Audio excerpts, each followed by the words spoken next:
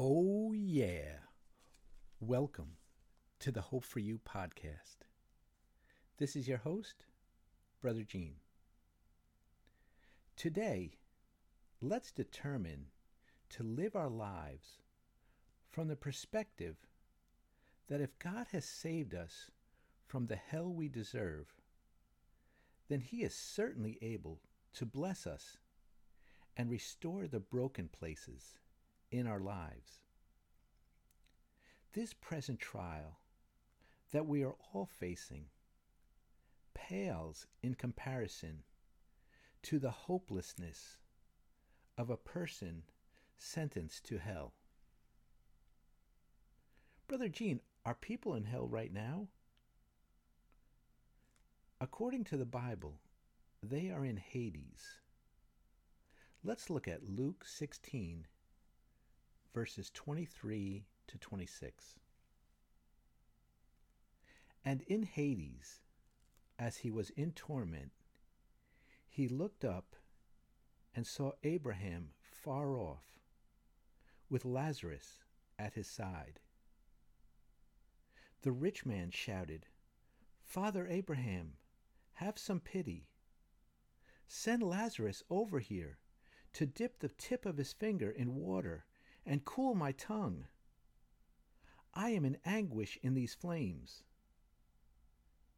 But Abraham said to him, "Son, remember that during your lifetime you had everything you wanted, and Lazarus had nothing.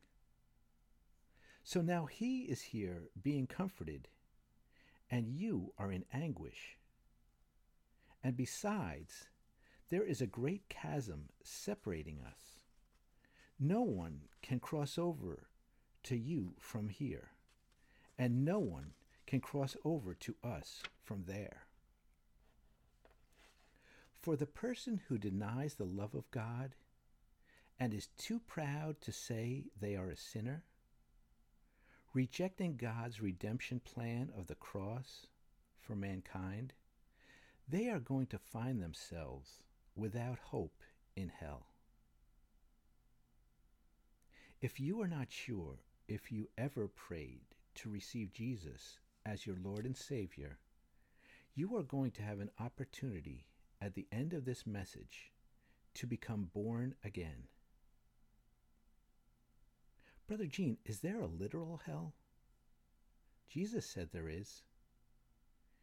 In the Bible, Jesus, teaching his disciples in a house in Capernaum, picked up a child and went on to say, in Mark 9, verses 42 to 48,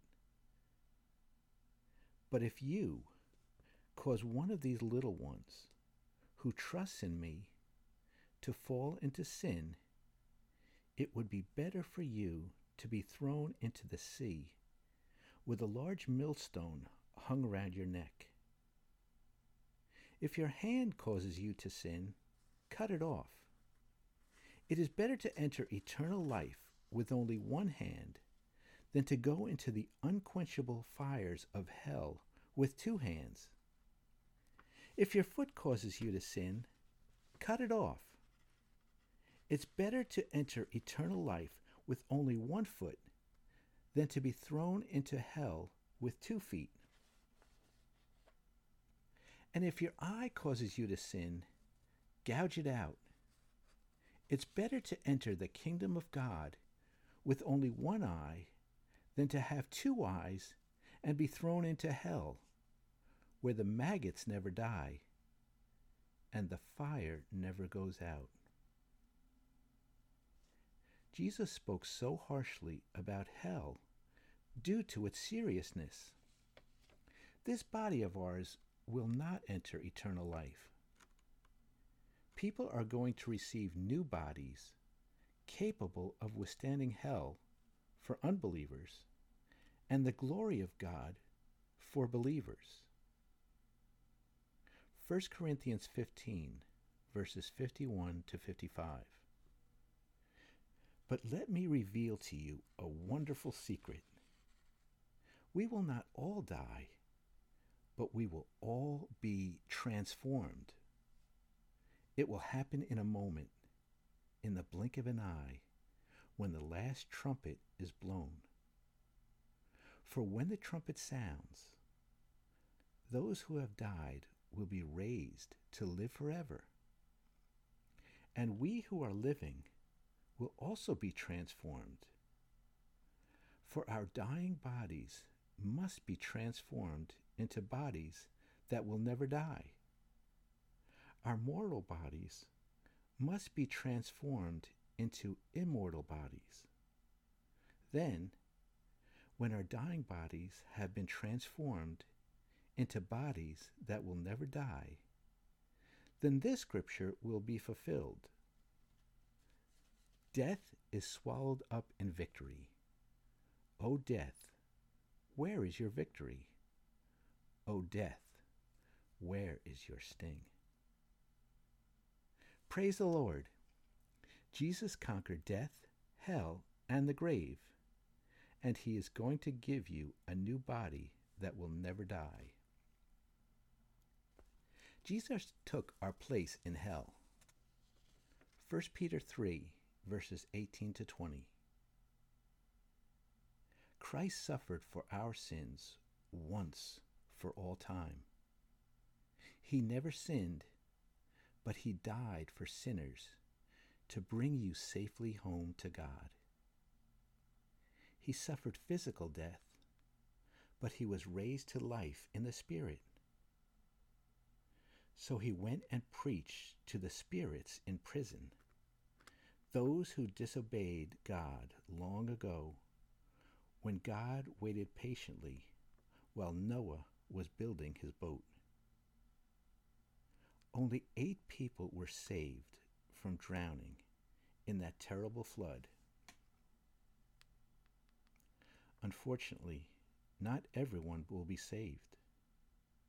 Talk to your friends and relatives today and ask them if they have accepted Jesus as their Lord and Savior.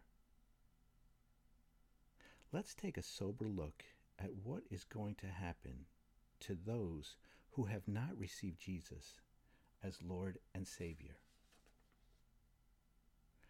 Revelation 20, verses 11 to 15.